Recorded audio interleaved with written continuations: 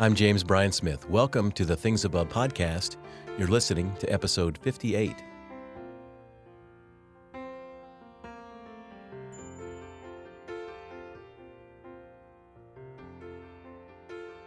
If you missed the pilot episode or this is your first time listening, this is a podcast for what we call mind discipleship. It's a podcast for those who want to set their minds on things above. So in the book Hidden in Christ, I wrote these words: when it comes down to it, living the Christian life is simply a matter of where we set our minds. Greg Boyd said, mind discipleship is the most important discipleship of all. And that's why we do this podcast, because it is a real challenge to set your minds on things above. There's so many things that distract us and pull us away. There's a lot of things below that kind of get in the way and grab our attention. So we're doing this podcast because it's our attempt to say, let's every week have some kind of thought from above, some idea, some concept, some narrative that would be encouraging and uplifting and inspiring. And that's why we do it. Well, today's thought from above is this: no more silly superstitions. In two previous podcasts, I spoke about how worry is essentially superstition. We think by worrying we actually have an effect on a situation we're concerned about. We've trained ourselves to worry through a process that I described that goes something like this. We worry about something. Then that bad thing that we worried about doesn't come to pass. And then we assume that our worry was the key reason why it never happened. What a good worrier am I, as I often say. And that's what we think, which reinforces the need to worry next time, and on it goes. But the worry, according to Jesus, did not actually do anything. By worrying, we did nothing to actually prevent the problem from happening. But we would love to think that we made some kind of difference, that we had some measure of control because, well, we would love to have some measure of control in our lives. And that's the reason that we do it. It's the exact same principle behind other kinds of superstitions. That's why I call it a superstition. You see it in sports all the time. An athlete who wears a lucky shirt or doesn't wash their socks after they've won a game, or carrying a rabbit's foot, or wearing a lucky charm, or crossing oneself before an at-bat or a free throw or a field goal. The athlete does some ritual right before they shoot the free throw, and then they make the free throw, and they assume that whatever that ritual was the reason that it went in. Of course, it wasn't the reason. It was actually hard work and practice and skill. No one, Jesus says, can do anything by worrying. All worrying ever does is to harm us. That's all worrying is good for. But in this episode, I want to address another superstition that plagues many Christians, and almost as much, especially for some people, who struggle with a false narrative that I want to expose. And I have to first admit that I, too, am one who has struggled with this false narrative, so I know it pretty well. This false narrative is the belief that God punishes us for our sins. It's kind of a divine quid pro quo, a this for that kind of arrangement. We sin, and then we assume God must level some kind of divine retribution. So, for example, let's say we tell a lie. And let's say it's a somewhat serious lie, not just a little white lie, as we like to think. But let's say it's like maybe calling in sick to work when we're not sick at all. We just don't want to go in that day. And we do it, and then we know, well, that was wrong. I lied. I flat out lied. But we do it anyway, and we usually find ways to justify it, but that's another topic for another time. Now, for many who hold this false narrative, we will then assume that God only knows that we lied, saw that we lied, but is also pretty upset about it and is already devising some way to punish us. This is a very common belief. In the book, The Good and Beautiful God, I cite a poll taken at Baylor in which 38% of American Christians actually believe that God is doing this. Nearly 3 out of 4 Christians ticked a box that said, I believe God is an angry judge who's poised to punish us for our sins. So, when we sin, we assume God's mad and is planning on getting us back for it.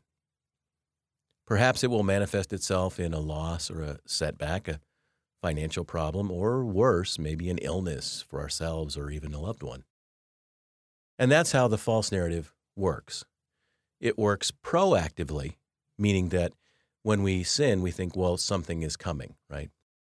But I've also discovered that it works retroactively as well. It works in reverse. So, in this case, something bad happens, something happens in our lives that's bad, and then we start to wonder, hey, what did I do that caused that to happen? It's an old narrative, an ancient one, actually. It can be traced back to the book of Job, in which Job's friends, I say that in air quotes, see his suffering and assume that Job has done something to merit it. Hey, what did you do, Job? Is their line of questioning. And we see it also in the Gospels as well. So when Jesus and his disciples come upon a man born blind, congenital blindness, they ask, who sinned, Rabbi, this man or his parents, that God caused this to happen to him? And this exact same thing happens on two other occasions. Once when a tower fell on a group of people and killed them, which was a kind of natural disaster. And on another occasion when a group of innocent people were slaughtered. And so that would be a man-made kind of disaster. But on both occasions, the same question is asked of Jesus. Hey, Jesus, Rabbi, teacher, what did they do to cause this to happen to them? Here's an important point. On all three occasions, Jesus denies this narrative. He never affirms that narrative. In contrast, he actually exposes them as false narratives. On the man born blind, he tells his disciples that neither the man nor his parents did anything to cause the blindness, but that his condition is such that God will be glorified. And Jesus heals him, and he's glorified, and we're talking about him today. He never affirms the narrative that the people who suffered did anything to deserve it. He never does that. Jesus never affirms this kind of divine quid pro quo. And in fact, his actions and his teachings tell the opposite story. They actually reverse that narrative. So, for example, he comes across a woman caught in adultery and prevents her rightful punishment. I mean, there is nowhere in the story that, she was innocent or whatever. I mean, the point is that she was caught and she was about to be stoned to death. But Jesus does some things that actually prevent her from that punishment. Also, he chats with a woman at a well who is living in sin. He knows that.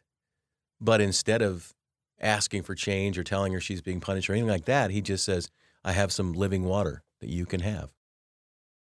He encounters a man named Zacchaeus, a famous story, who was a known extortioner. And Jesus invites himself to dine with Zacchaeus at Zacchaeus' home.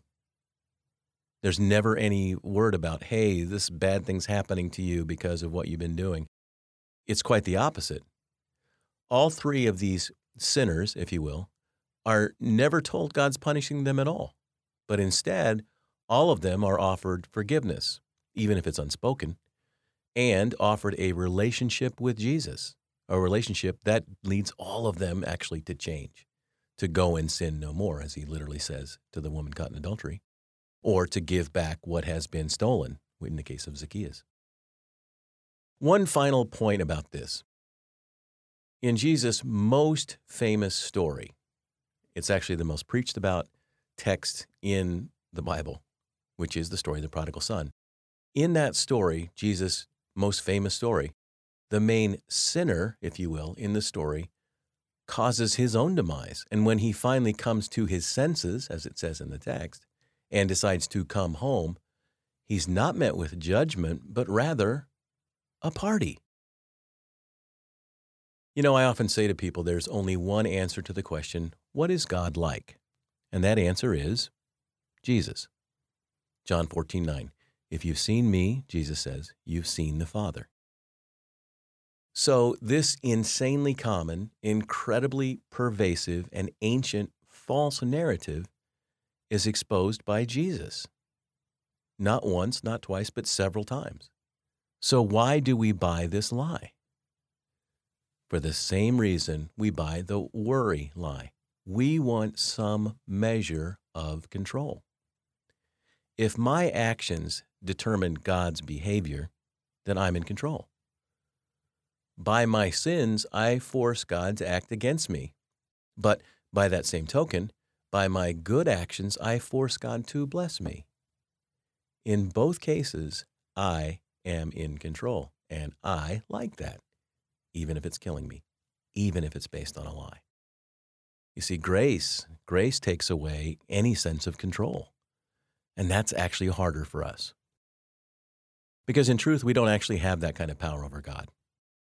And God's not interested in meting out punishment for us on the basis of our sins. I mean, if so, that would be about all God would ever be doing. I mean, after all, I not only commit sins of commission, as they say, I commit sins of omission, the things I failed to do. So God is going to be pretty busy just constantly, like, well, there was that sin, I got to meet that punishment, right? That's not God's plan. Okay, so if God is not punishing us for our sins, do our sins matter to God? Do they matter at all? I answer emphatically, yes. So here's another one of my caveats. I haven't done a caveat in a little while, but here's one. Yes, our sins do matter. Our sins cause us pain. They turn us from God, and they turn us from ourselves. Here's what I believe is the true narrative when it comes to this issue of sin. Our sins are acts of self-punishment. Okay, it's a big point, so I'm going to repeat it. Our sins are acts of self-punishment. Now, what do I mean by that? Every time we sin, we are turning, first of all, away from God. We're saying, I'm just not going to go God's will, God's way. And so that act, that turning from God, is really the major thing that causes us harm, because now we've stepped out of fellowship with God. And then we commit that act, whatever the act of sin might be. You can pick one of the seven deadly ones or lots of other ones. There's 613 commandments in the Old Testament, so lots of ways to break commandments or to sin. But when we do that, what we're doing is turning away from God, and that's why it causes a breach. Now, some sins, to be sure, actually involve other people. So back to my example about lying about work, then you're drawing someone else into the sin itself, right? You've lied to someone. So there are also sins that involve other people, and they harm other people. And in a sense, I think what they do is they cause relational breaches. That's what happens when I, by my sin, involve another person. They may, in fact, harm another person directly. I mean, for example, if we're mean or we're angry or we say something really hurtful to someone, that's a sin that actually does hurt someone else. So when I say that sins are acts of self-punishment, they certainly are that in their essence and their origin, but they also have an effect on others. And to be honest, of course, all of our sins, even the private ones, ultimately do harm other people, though often indirectly. Because when we sin, we're harming ourselves, and that harm will be felt by others, especially those we love and live with. So, what am I saying? I'm saying that this idea that God is meting out some kind of punishment for all of our sins all of the time has been exposed by Jesus. It's just simply not true, and it's deadly, and it's very harmful to us. But we hold on to it. We hold on to it because, well, I just would like to have some kind of control, and grace just doesn't let that happen. Grace is basically God's way of saying, no, you actually don't have that kind of ability to control what I do. I love you, and I'm always going to love you, and I'm with you. And yet, as I said in the caveat, at the same time, our sin harms us. It always has, and it always will. Well, I want to close this episode with one of my favorite stories. It's a story that I first heard from Dallas Willard, and it's a story about George Fox and William Penn. George Fox was the founder of the Quakers, and William Penn was the founder of the colony known as Pennsylvania. But these were two very important figures in certainly Christian history. But George Fox, again, he was an older Christian. He was mentoring William Penn. And William Penn had come from a wealthy family. And as was common in that day, a person who came from an upper class, you usually was separated by their attire, by what they wore. You kind of knew who the wealthy people were, who the poor people were, on the basis of what they were wearing. And in the case of someone who was a part of the gentry or the upper class, one of the things that the men wore was a sword. Now, they didn't wear a sword around their waist necessarily to use it, but it was actually a part of your attire. It was like a really cool accessory, if you will. And so William Penn, here's this young guy. He's become a Quaker, and he's from this wealthy family, and he's been wearing this sword as a part of his general attire. But he feels badly about it because, well, first of all, he knows, look, Quakers are pacifists, right? First of all, so the sword represents violence. And second, he also knows that one of the Quaker values of simplicity and equality is also being affected by wearing the sword because it's sort of separating him by class. So in the story, this favorite story of mine about these two guys, William Penn goes to George Fox and shares with him his concern. He's like, I'm not really sure I should be wearing the sword. I'm uncomfortable with it. And so he talks it through. And when he's done sharing his concern with George Fox famously says to Penn, wear it as long as you can, William. Wear it as long as you can. And at first you might be going, well, that's a weird thing to say. I mean, what is Fox saying by that? What George Fox was communicating to William Penn, he's saying, I know that in your conscience you know this is wrong, but I could tell you that it's wrong. I could say, for heaven's sake, you're a Quaker, William. Take the sword off, right? And give him a law, give him a commandment. But what he understood was that William Penn was a person who was under the leading of the Spirit, and he trusted in that. And he knew that as long as he continued to try to walk in the Spirit, to keep his mind on things above, to live this Christian life, that eventually he would look at that sword and say, you know what, I don't need to be wearing this because of the reasons that were mentioned. And that's exactly what William Penn eventually did. So, Jim, why do you like that story so much? Well, I think it really is a story you can apply in many ways because typically we want to sort of lay down laws and say, this is right, this is wrong. But as Christians, we also know that it's really about the heart and what's happening inside the human heart. That's what Jesus is most concerned about. I mean, he was critical of people who were very fastidious in keeping the law, but their hearts were far, far from God. So what I love about the story is it reminds me that as we're living the Christian life, following the leading of the Spirit, we'll know, right? We'll know this is the right thing to do, and we'll do it because it's the right thing to do, right? And that's the whole issue about sin. Sin is its own kind of punishment of us. But eventually we begin to see the right way, and we choose the right way, and we make those decisions, and it shapes and forms our character, which is God's ultimate plan. I hope you join me next week for episode 59. And that will be a Things Above conversation with Casey Tigrit.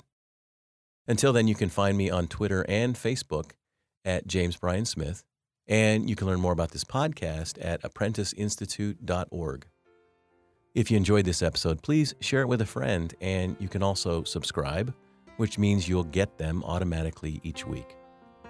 My hope is that one day, if you're asked, hey, what's on your mind? Your answer will be Things Above.